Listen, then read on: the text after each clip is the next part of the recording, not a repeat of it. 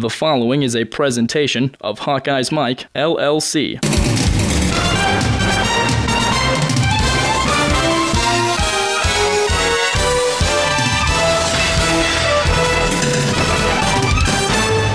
First and 10 becomes first and 15. Beathard, a little bit of time. One-on-one toward the end zone. Caught, but I believe out of bounds. And it was. Martin Manley adjusted beautifully to the football. Antoine Lewis was right there with him, but he could not get his feet down catching the football. And that's going to be reviewed. After further review, the receiver got 1 foot down inbounds. As a result, touchdown. A huge play with less than a minute to go here in the third. Martin Manley, with his first receiving touchdown of the year, could not come at a better time. Hello, everyone. This is John Patchett, and welcome to the Football Show from Hawkeyes Mike. We have our weekly Reporter's Notebook podcast, this week featuring Steve Batterson, who closes the book on the Hawks' win at Purdue, previews the Indiana game, and talks Big Ten. You'll also hear from the head coaches in this coming Saturday's game, Iowa's Kirk Ferentz and Indiana's Kevin Wilson. This Hawkeyes Mike podcast is one in a series of our weekly programs, which include sports reporters Scott Docterman of the Gazette and Steve Batterson from the Quad City Times, and KGYM's Tyler Chelmeland. The Iowa-Purdue game highlights are courtesy of the Big Ten Network with announcers Scott Graham and Stanley Jackson. We very much appreciate it and thank them. Hawkeyes Mike football programs come to you following every game during the entire season and are brought to you in part by Prefense Hand Sanitizer. One application lasts all day. Try the hand sanitizer used by the Iowa Hawkeyes, and remember, the best defense is Prefense.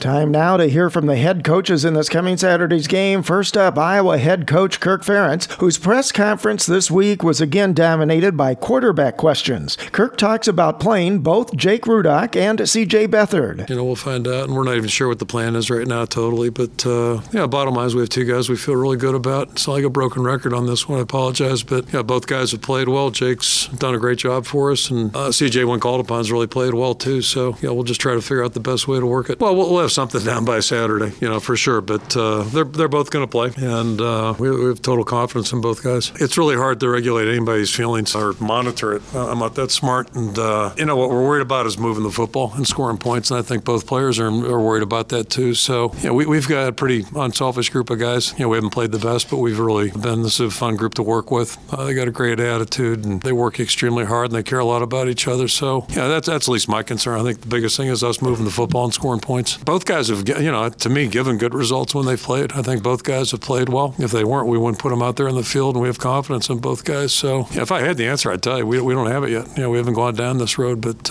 we're about to. Ferentz was asked about the increased depth and play of his defensive line. It's coming. We're developing it, and it's talking about quarterbacks. We feel like we have three starters at end, legitimately. Mike Hardy's played very well for us going back to last year when he got called upon. So those three guys are certainly playing well. And the inside guys, we're a little deeper there. We have Jalil and Faith, and also Nate Budget has done a great job. So we're going to need it this week because these guys run an awful lot of plays. They're a high-tempo outfit, and we're going to have to keep guys fresh as we possibly can. Ferentz was asked how you avoid a barn burner when you're playing an explosive offensive team like Indiana. Yeah, I'm hoping we can score it well, and I appreciate a question about Indiana, too. They're a pretty good football team. If you're paying, I don't mean you, but anybody paying attention last year, they're very close. They're really close. They beat us 2 years ago. And really, since Kevin has gotten there, you can just see the improvement that they've made. And it was a tough game for us in 2011, too. So they were playing hard back then. They weren't as talented in 2011, but they've been moving the ball and scoring points basically against anybody since that time. And last year, they were that close to being a bowl team. And they're certainly on that path right now. And, talk about signature wins and all that kind of thing. You have to get some traction. And going down to Missouri a couple weeks ago and beating Missouri, and that wasn't a fluke win. That was a really two good teams playing very well. So we're up against a very tough opponent. They're what are they? Our eighth in the country rushing the ball. I know that they're 300 yards a game rushing it, and that's maybe a misconception about them is that they're a throwing team. They throw the ball really well. They run it well. They're a tempo offense, so they really make it tough, and they're playing better on defense than they did a year ago. And that's I think the biggest difference right now with this football team. Kirk talks about the Hoosiers improving defense. They're a 30 team now, are an odd team, 3-man line. The coach that they brought in, the coordinator they brought in, is Wake Forest. He was at Wake Forest for quite some time and through the Air Force family. So, they're to me, the thing I'm seeing is they make you work for it, and they're playing really hard right now. I mean, the whole group, and they play a lot of guys, but they're all, doesn't matter who's in there, they're playing hard and making you really work. And Ferentz explains the importance of a bye week for his Hawkeyes. I've become a huge fan of bye weeks. I just think it gives you an opportunity to really step back and look at things a little bit, dissect a few things, and try to just pinpoint a couple things that really you want to focus on. And then the other part is it gives everybody a chance to get reduced a little bit, especially the guys who have been playing a lot. It was a tough five-week stretch plus camp. Had some heat there the last couple games, so it was a good chance for guys to get back and get recharged, hopefully a little bit, and we'll see how we come out of it. But it's a good thing. I think it's a good thing, and watch everybody else sweat last Saturday. That was fun.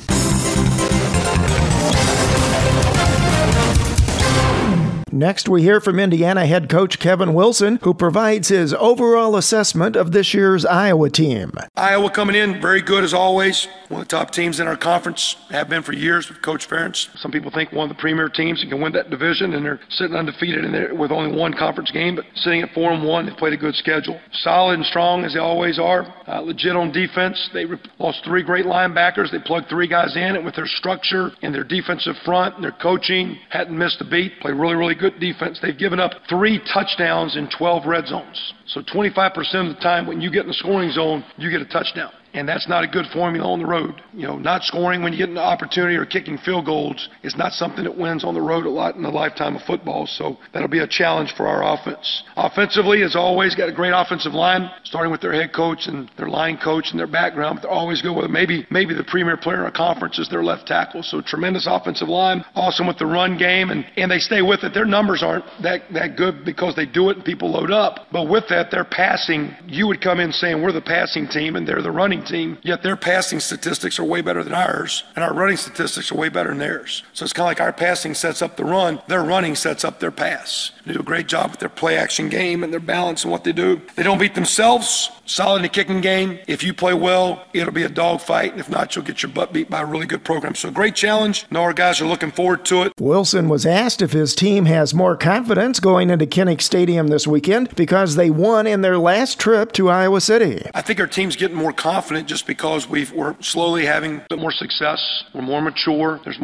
more talent with the younger guys. The veteran guys have grown. They've been battle tested and been on the road and played in games. So, that team 2 years ago had some injuries, I think, at Iowa with running back and whatnot. And we were a different team. We threw it a lot that day. Didn't run it very, very well. And so it's kind of, we're kind of different. And both those at different points. They're a better team for sure, just with their experience and growth and the way they coach them. And I think we're different. And in some ways, we're a little bit better, but it'll be a different matchup. I think, though, our team realizes from how we've played that if we play hard, we can match up and compete. And if we don't, we're very, very vulnerable and very susceptible to not having a positive outing. And that's all we've talked about, the preparation and the choice to go out and play the way we need to play to be successful. Because if we can practice it, but you got to choose to now go out here and let's fly around and play. And if you do that, you got a chance. So I think it's more of just a confidence of where we are this year versus a couple years ago. And in a very interesting exchange with the media, Wilson talks about whether preparing for Iowa is any easier because you know what the Hawkeyes are going to try to do. Unless a team's really, really, really junky all over the place, most people, they change from week to week, but you get a feel of people, you know what they're going to do. And then bottom line, it's execute. So as the coach is like, hey, then your plays, yeah, kind of what we do. We ran a lot of the same plays the next week,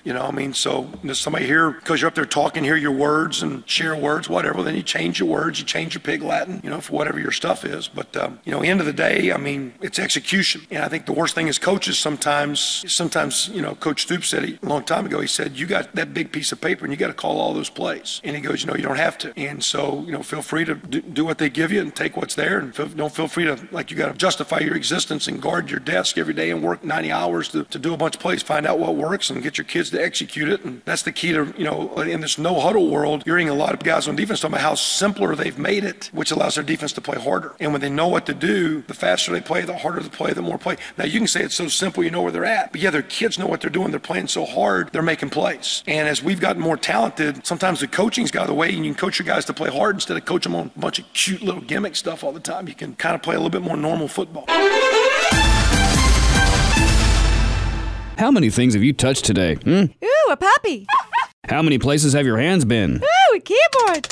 24-hour hand sanitizer protection just makes sense. Prefens, a silica-based hand sanitizer, protects your hands all day. Stays on up to 10 washings. Moisturizes, alcohol-free, and safe for the kids. So go ahead, touch anything and everything. Ew, a toilet! Prefens, keep your hands germ-free all day.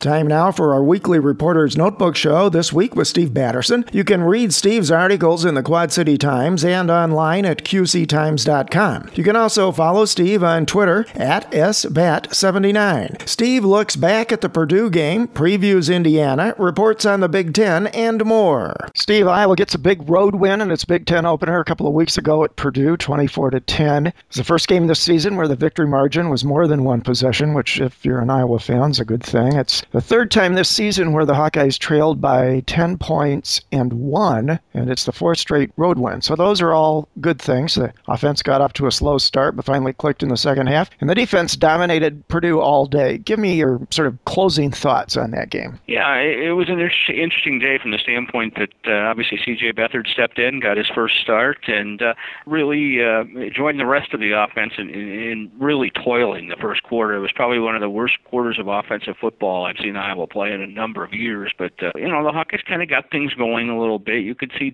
CJ kind of settle down into his role, and it was one of those things that the game started to turn kind of early in the second quarter, and you could kind of feel when Iowa tied it up late in the second quarter just before halftime on a field goal that things had changed, and Iowa came out and continued to defend well. I mean, the defense is showing continued growth, and that also certainly helped Iowa turn things heading into the home stretch, and just enough offense to get by on a rather chilly late September day in West Lafayette. Yeah, and certainly did nothing to slow down the quarterback controversy going on, at least among the fans. I don't think it's one among the coaching staff, but Beathard played fairly well after a little bit of a mixed bag start. He had a bunch of drops. And one of the more interesting offensive stats there, going into that game, Iowa had only 8 pass plays of 15 yards or more, but they had 9 versus Purdue. And that, again, is one of the stats that kind of fuels this sense among some of the fans, at least, that Beathard's got a stronger arm and they can run deeper plays with him. Although, if you look at the game, the way it was called overall by Greg Davis, it doesn't look like there's much difference whether Beathard or Rudock is in the game. Yeah,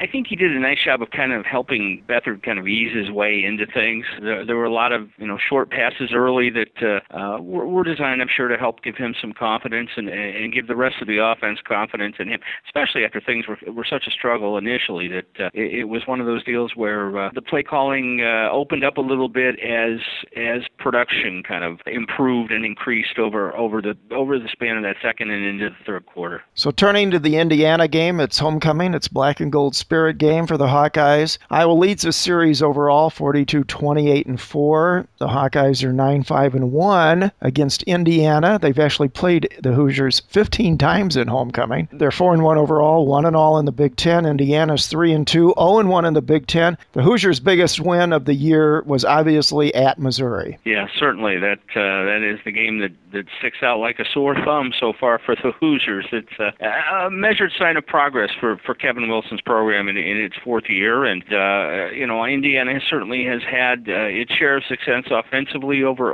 those last couple of seasons in particular, but really a stout defensive performance against a Missouri team that is fairly highly regarded in the SEC, and it knocked them out of the polls at the time. And it certainly is one of those wins that every program needs if you're trying to build something, and it certainly has helped the Hoosiers, no question. When you look at these matchups, sometimes for lack of a better term, the competing stats are kind of compelling. Going into this game, for example, Iowa's allowing only 18.7 points per game at Kinnick. Indiana, on the other hand, is averaging 36.5 points per game on the road. Indiana allows 36 points per game on the road. Iowa averages 21.7 at home. Another is the Hawkeyes allowed 93.2 yards rushing per game, which is third in the Big Ten defensively. Indiana, however, is in a very balanced attack, contrary to popular perception, I think, is averaging 300 yards rushing per game. When you think Indiana, you think spread, and you think kind of wide open, and and you remember all of those receivers that certainly have helped the Hoosiers the last couple of years. But this is more of a Kevin Wilson type attack. I mean, it's built around a really solid offensive line, and certainly one of the best running backs in the Big Ten. He's currently number 2 in the nation in Tevin Coleman, and he has some help too. It's D'Angelo Roberts is averaging just around 70 yards a game as well. So it's a perfect combination of two backs and working with a line that has it going. They're kind of doing on offense what Iowa kind of hoped to do, but just hasn't been able to really get going at this point. But you're right, it's a misleading thing that if you think you're going to go into a passing frenzy against Indiana, although they're certainly capable of doing so when needed, and his primary objective is to get the ball into space, and whether that's going through the air or through a hole in the defense, he doesn't care how it gets done, just as long as it does. Yeah, let's stick with the Indiana offense for a couple of minutes here. It's very up-tempo, as we've talked about. They're putting up big offensive numbers in a balanced attack. For Iowa's defense, I'd probably be a little bit like a track meet this weekend, but Iowa, at least historically under Ferentz, uses the run to set up the pass, where Indiana this year seems to be using the pass to set up the run, and they've gotten better, markedly better each year under Wilson. It's a new offensive coordinator over there. He was co-offensive coordinator before, but they're 8th nationally now in their rushing yards per game. They average 513.2 total yards per game. Both of those are 3rd in the Big Ten. And you mentioned Coleman and D'Angelo Roberts, but a very capable and very big quarterback in Nate Sudfeld. Yeah, absolutely. He's a kid that really is seemingly gained confidence since Trey Roberson's departure. Indiana was one of those teams that was kind of splitting its quarterback duties, and has for a couple of years. Some of it's been injury related, and some of it has been performance dictated. But when Roberson decided to transfer to Illinois State, which Hawkeye fans will get a chance to see next season, that put the ball in Sudfeld's hands. He's the only experienced quarterback in the program right now, and he seemingly kind of taken that role and ran with it a little bit. He hit 23 of 29 passes last weekend against North Texas, and in some windy conditions that weren't necessarily ideal, but he did a good job of running that offense, which certainly allowed Indiana's run game to get going, and it's been kind of an interesting little completion, a little situation for them this year, because he was in some ways kind of a question mark. He'd had some success, but there were a lot of questions as to how he would handle things with the ball squarely in his hands, and so far he's done a decent job with it. It's been a somewhat of a pleasant surprise, but he's working behind a fairly solid line, and he's a big body. I mean, he's 6'5", 230, and he's not afraid to tuck it and take off either. So it's a pretty well thought out scheme, and they're running it at a pretty high level. Yeah, he's passed for over 1,000 yards, has 5 passing touchdowns, thrown 2 picks. He's got a nice little wide receiver. He's a big 6'5" guy. This wideout's around 5'9", I think. Shane Wynn. Yeah, no question. Wynn is he's been one of those guys that kind of lived in the shadows of those other receivers that they've had the past couple of years, and he's making people forget about Cody Latimer and such, and it's one of those things that he certainly has taken a step forward, and the ball is certainly going to be headed in his direction more often than not.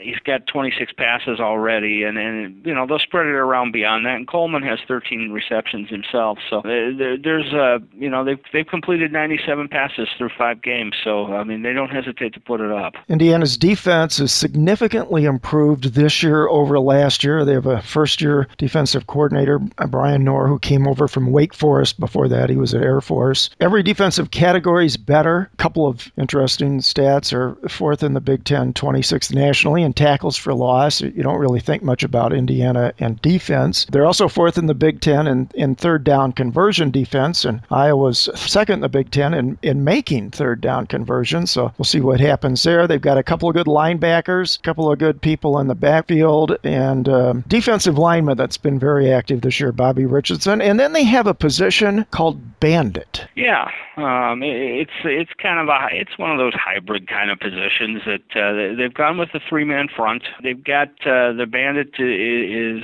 primarily a guy by the name of Nick Mangieri, and I probably butchered that, but I have to spell it. I don't have to pronounce it. That's part of my job, but in print. But he's a 6'5", 265-pounder, and he'll play in a lot of different spots for them, and sometimes hand down, sometimes not, and always pretty active, and it's that's worked out pretty well for them this year. He's a guy that had a couple of TFLs and is a little bit all over the place, and it's been a pretty effective look, and they seem to be adjusting to it pretty well. They brought in a few more junior college transfers again this season, and those guys are settling in as well, and it's been a good mix. The Hawkeyes are 3-0 when they've been trailing or tied at the half, and they've trailed in each of their 4 wins so far this season, and they've come back from 10-point deficits in 3 games, and they've had 2 fourth-quarter comebacks. But in the second half so far this year, they've outscored their opponents 62-36. We've talked the past couple of weeks about their fourth down conversion attempts, and they've made the most in the Big Ten. And to talk a bit more about the quarterback situation,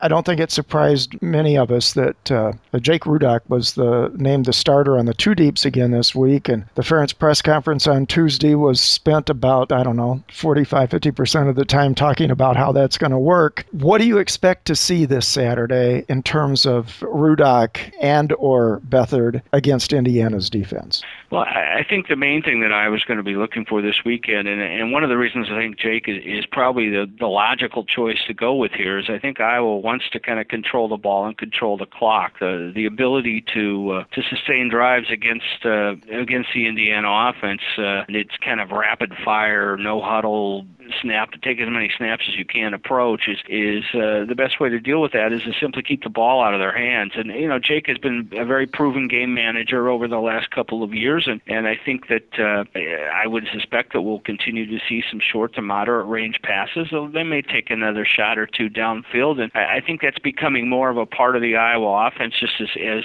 both the coaches and the players get on the same page there. And I think that we will see obviously CJ at some point during the game. My suspicion is it's going to be for a series or 2 each half, and some of that will be dictated by game situations, I suspect. And I think that sounds like neither quarterback really has much of an idea yet how this thing is going to play out. And if you believe Kirk, he doesn't exactly know how everything is going to fit together either. They're going to kind of see how things look at practice this week and then try to put together a plan that will put both of those guys in a position to succeed on Saturday. Yeah, Rudock and Beathard combined for 63.4% pass completions, which is the second highest in conference play, and 16 different Hawkeyes have caught passes, 10 or more in 3 of the 4 wins. Rudock, especially because he's played more games, obviously, has done a nice job of spreading the passing largesse around. Another key factor, it seems to me, going into Saturday, and Ferentz also addressed this Tuesday, is it appears that Jordan Canzeri is finally at or very near 100%, and you likely will see more of him in the running game. Which is a good thing, and I think he's a perfect complement to Wiseman, and we've seen the last 2 games now, Wiseman has carried the ball 20-plus times. They're starting to kind of narrow that funnel of who they're going to rely on in terms of being Iowa's top rushers, and it's the 2 guys we pretty much expected it to be, and Canzeri, who has kind of a series of just little nagging injuries, nothing really to knock him out of anything for an extended period, but just stuff that kind of slows you down. Seems to have had time now to maybe get beyond that, and that's a good thing for Iowa. And I think he certainly brings some speed to that position, and is a nice change of pace to the power that Wiseman brings there. And it's if I was going to be successful, it's not going to be chucking 60, 65-yard passes. It's going to be finding a way to pick up some yards on the ground and control the clock and do the things that Iowa typically does. And in talking with Wiseman this week, one of the things that he brought up is that he is feeling probably as good at this point in the season as he ever has. And we're 2 months into this. It's 1 month worth of games and a month worth of fall practice. And between the camp and the games, Iowa has been able to keep their senior back healthy, which that has always been the case in the past, and that certainly I think is probably a benefit moving forward. Yeah, Wiseman continues to build some nice career stats at Iowa, but the guy who's kind of gone about things fairly quietly quietly this year is Cavante Martin-Manley. He had a nice game at Purdue, caught 5 passes for 75 yards, including a 22-yard touchdown pass. That game moved him into number 5 all-time in receptions at Iowa, and he continues to kind of be the short yardage go-to guy. Yeah, he's creeping up on Khalil Hill in that number 4 spot, and I think he's about 26 receptions behind DJK right now in terms of the career record. So he's doing what he was expected to do. And I mean, Cavante is one of those guys that's, his numbers are probably not going to pop off of too many pages at you, but he's going to get you a bunch of receptions. He's going to be a dependable receiver, and he's about as good as Iowa has in terms of getting separation and being a guy that you can, a safety valve on that 3rd down and 7 play. And as confidence grows between receiver and quarterback, I think we're only going to see that become a more important part of this offense moving forward. Yeah, I think the reason, obviously, that you see so many guys catching passes is that they have a plethora of good tight ends, and Greg Davis addressed this in his bye-week press conference. I think he feels a lot more comfortable with the speed they have at wide receiver now, too. It's certainly a growing part of what Iowa has to work with from an offensive standpoint. And, as guys like Powell and Willies get a little more comfortable and consistent in what they're being asked to do, we'll see the ball go in their direction a little more often, too. And, on the back end of that, when it does, they've got to catch it. I mean, the best way to earn more opportunities in a Kirk Ferentz offense is to deliver when your time comes. And their ability, they were guilty of some drops at Purdue as well, and those are the kinds of things that will preclude you from maybe realizing your perceived potential anyway moving forward. Well, of other key statistics for Iowa so far this season, and I think has been a significant part of certainly their 4 wins, they have the fewest penalty yards in the Big Ten, and conversely, their opponents collectively have been penalized the most in conference play. That's had been a major factor in a couple of games in particular. Yeah, no question. That certainly has impacted field position, and those are kind of quirky stats. I mean, one of the things that I've often thought, and I think Kirk has alluded to this in the past too, is you don't necessarily want to be the least penalized team. That can mean you're playing efficiently, but you might not be playing with the aggression that it takes. And but I think Iowa's done a nice job of kind of balancing that this year. They're playing good, tough, hard-nosed football, and they're playing it the way it's supposed to be played. By contrast, they're benefiting from some of the mistakes that opponents are making, and that's what you hope that will be realized over the course of the season, no question. A couple of interesting positives out of Purdue too was the kicking game for Iowa. Punting is still sort of a mixed bag, but Marshall Kane really seems to be coming on a bit now after a rocky start as a place kicker, and especially in his kickoffs, he ranks very highly nationally and in the Big Ten in his touchback percentage. Yeah, no question. He's put 19 of 24 in the end zone so far this season, and that's a powerful weapon. And we've seen Marshall get a little more consistent with the field goal opportunities in recent games, the last couple of games, and I think that certainly has only helped his confidence. And I think that he did deal with some issues. And kicker is one of those positions that when you go out there and you don't have success, it's right out there for 70,000 people to see. A lot of times at another position, maybe that stuff can get covered up a little bit, but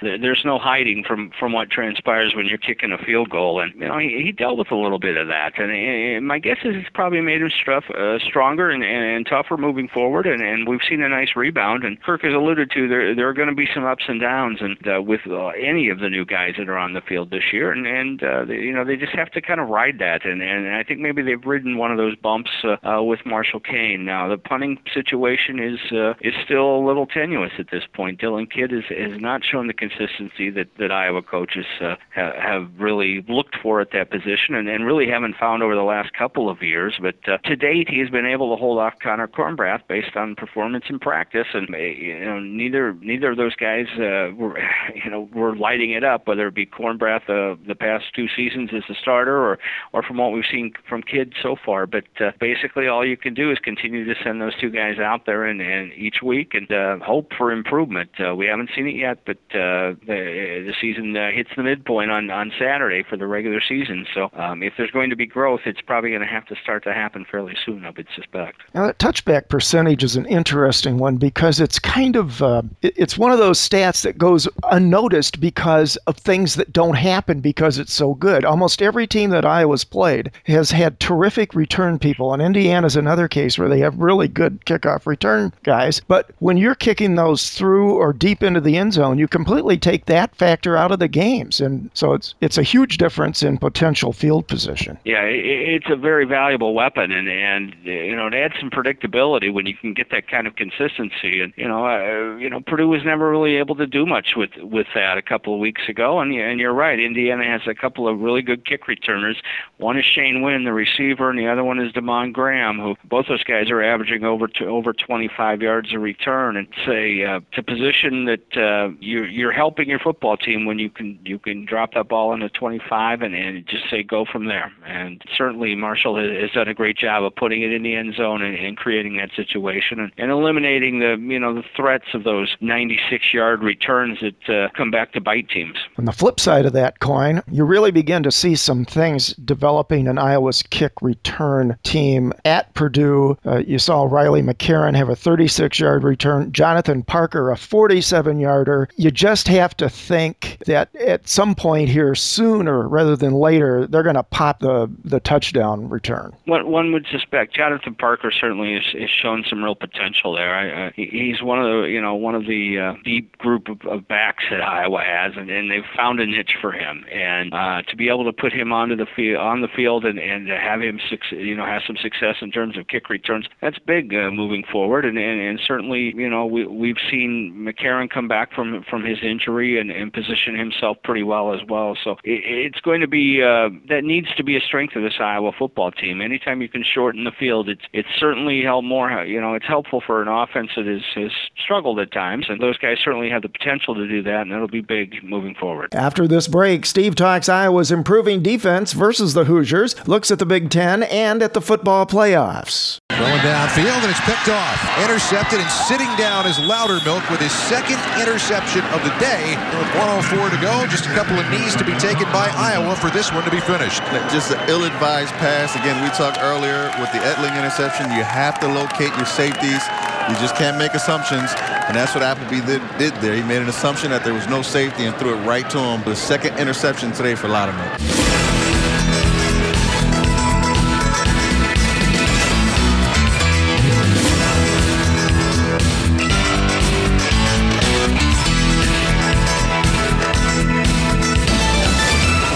Just a reminder that you can participate in our shows by offering your own comments and opinions on the Hawks. The toll-free hotline is available 24 hours a day. Call 866-74-HAWKS and you can make your voice heard. Visit HawkeyesMike.com. Go to the news and events section and check the links for up-to-date information on Iowa games, TV channels, team schedules, and more. You can subscribe to all Hawkeyes Mike podcasts through iTunes, and you can follow Hawkeyes Mike on Twitter, Tumblr, and Facebook. Also, be sure to check out all of the Hawkeye stories, features, and blogs in the Gazette and the Quad City Times.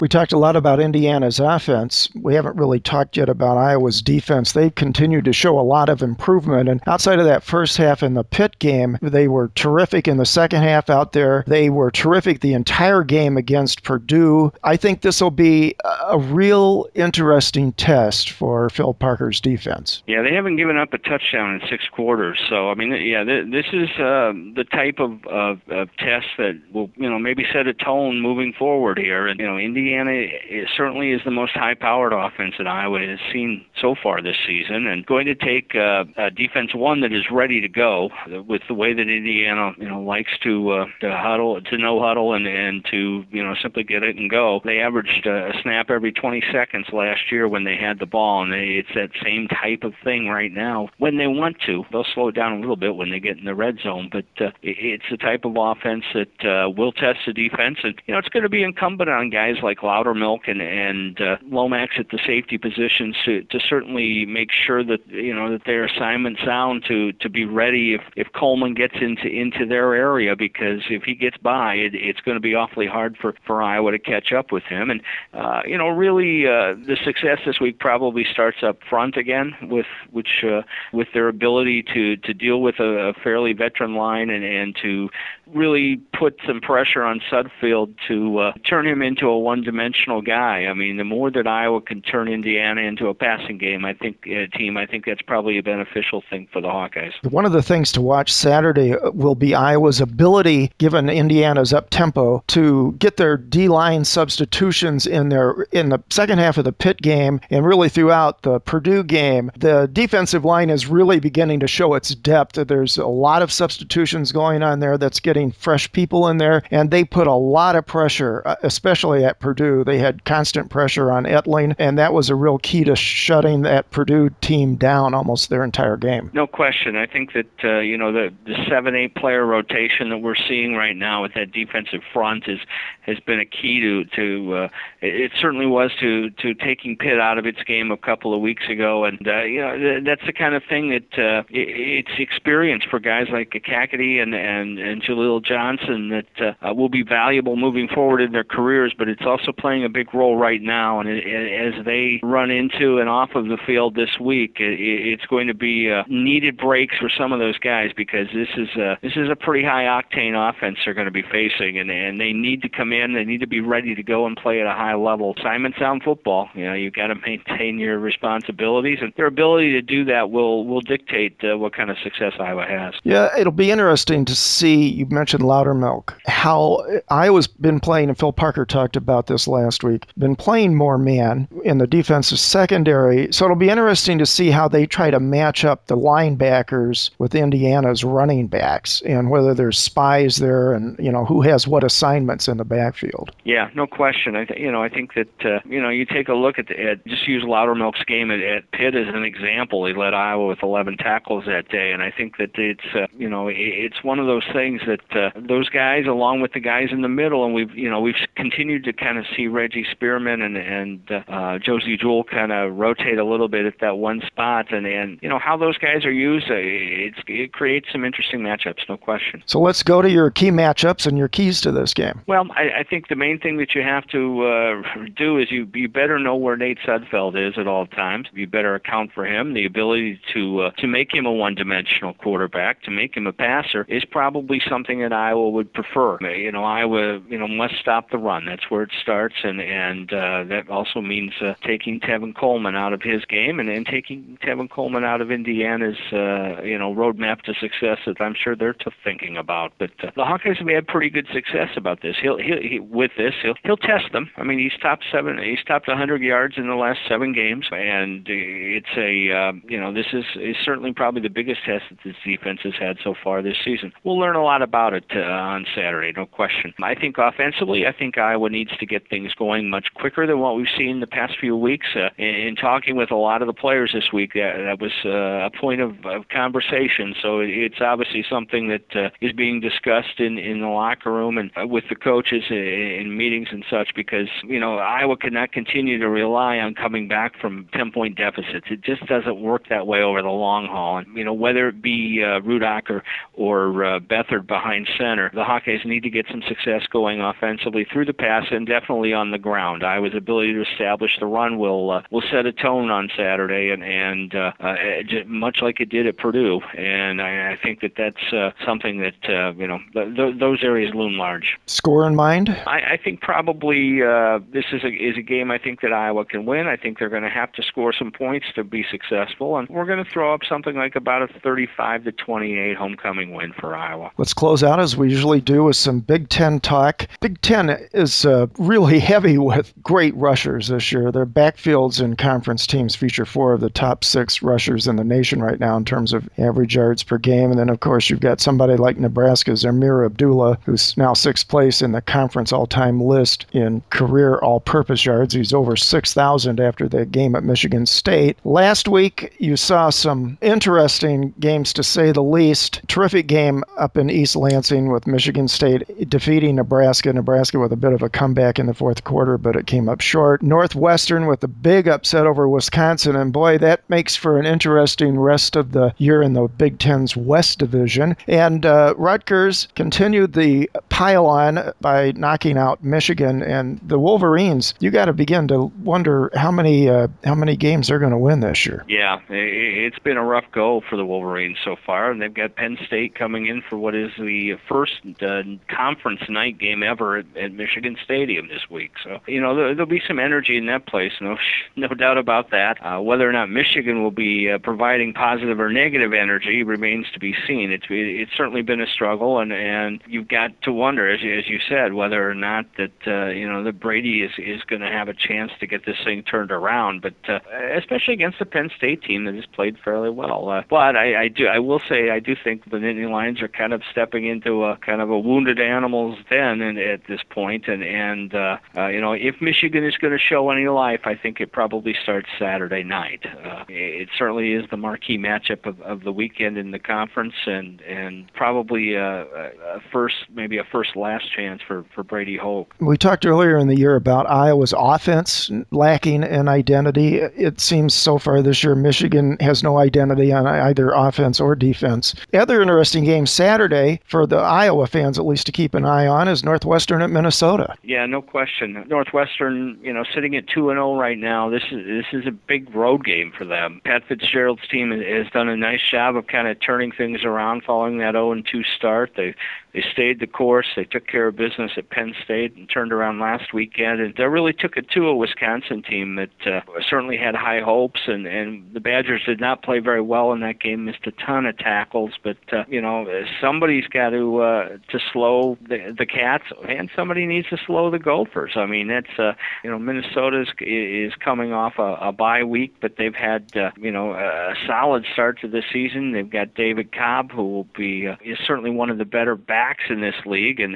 it's an interesting matchup. It'll be a very physical game, and I think it's going to be a very close down to the wire kind of game, I would suspect, and it will be a benefit to whoever can get out of that with a W, because it really puts them in a pretty interesting position moving forward. The Big Ten has 3 teams left in the top 25 in both of the major polls, and Michigan State's 8th in both, Ohio State's 15th in both, Nebraska, despite the loss to Michigan State's 21st in both. The biggest shakeup in the top 25 that I remember in quite some time. What a wacky weekend last week. Yeah, I'm the AP voter in the state of Iowa, so I spent a little time on Sunday shaking up the ballot before I sent it in, and it was. I mean, it was a crazy weekend filled with the types of things that make this game kind of fun and interesting, and I think we're going to see a lot of it. I can tell you that through the first month of the season, the bottom 7 or 8 on my ballot on a weekly basis has just been a scramble. And I think what we're seeing is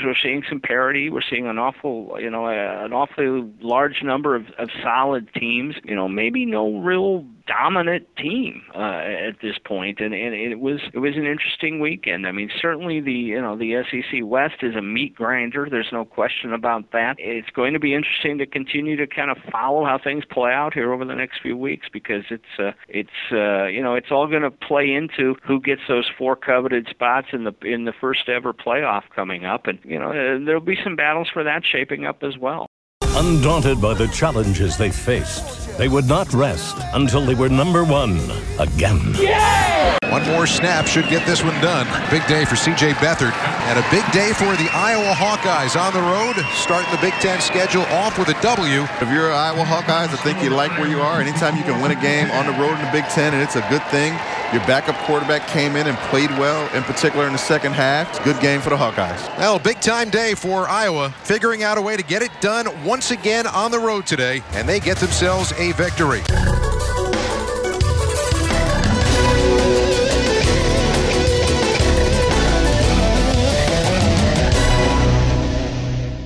Our thanks again to BTN for the game highlights this week, and as always, thanks to Steve Batterson. We hope you've enjoyed this Hawkeyes Mike podcast, that you'll come back for more, and that you will participate. You can by phoning and making your own voice heard on our shows. Call 866-74-HAWKS. It's all Hawkeyes all the time on HawkeyesMike.com. One passion, many voices. Nice work, everyone. Sharp broadcast. Really good. Everyone on the floor as well. Really a lot of hustle. I liked it.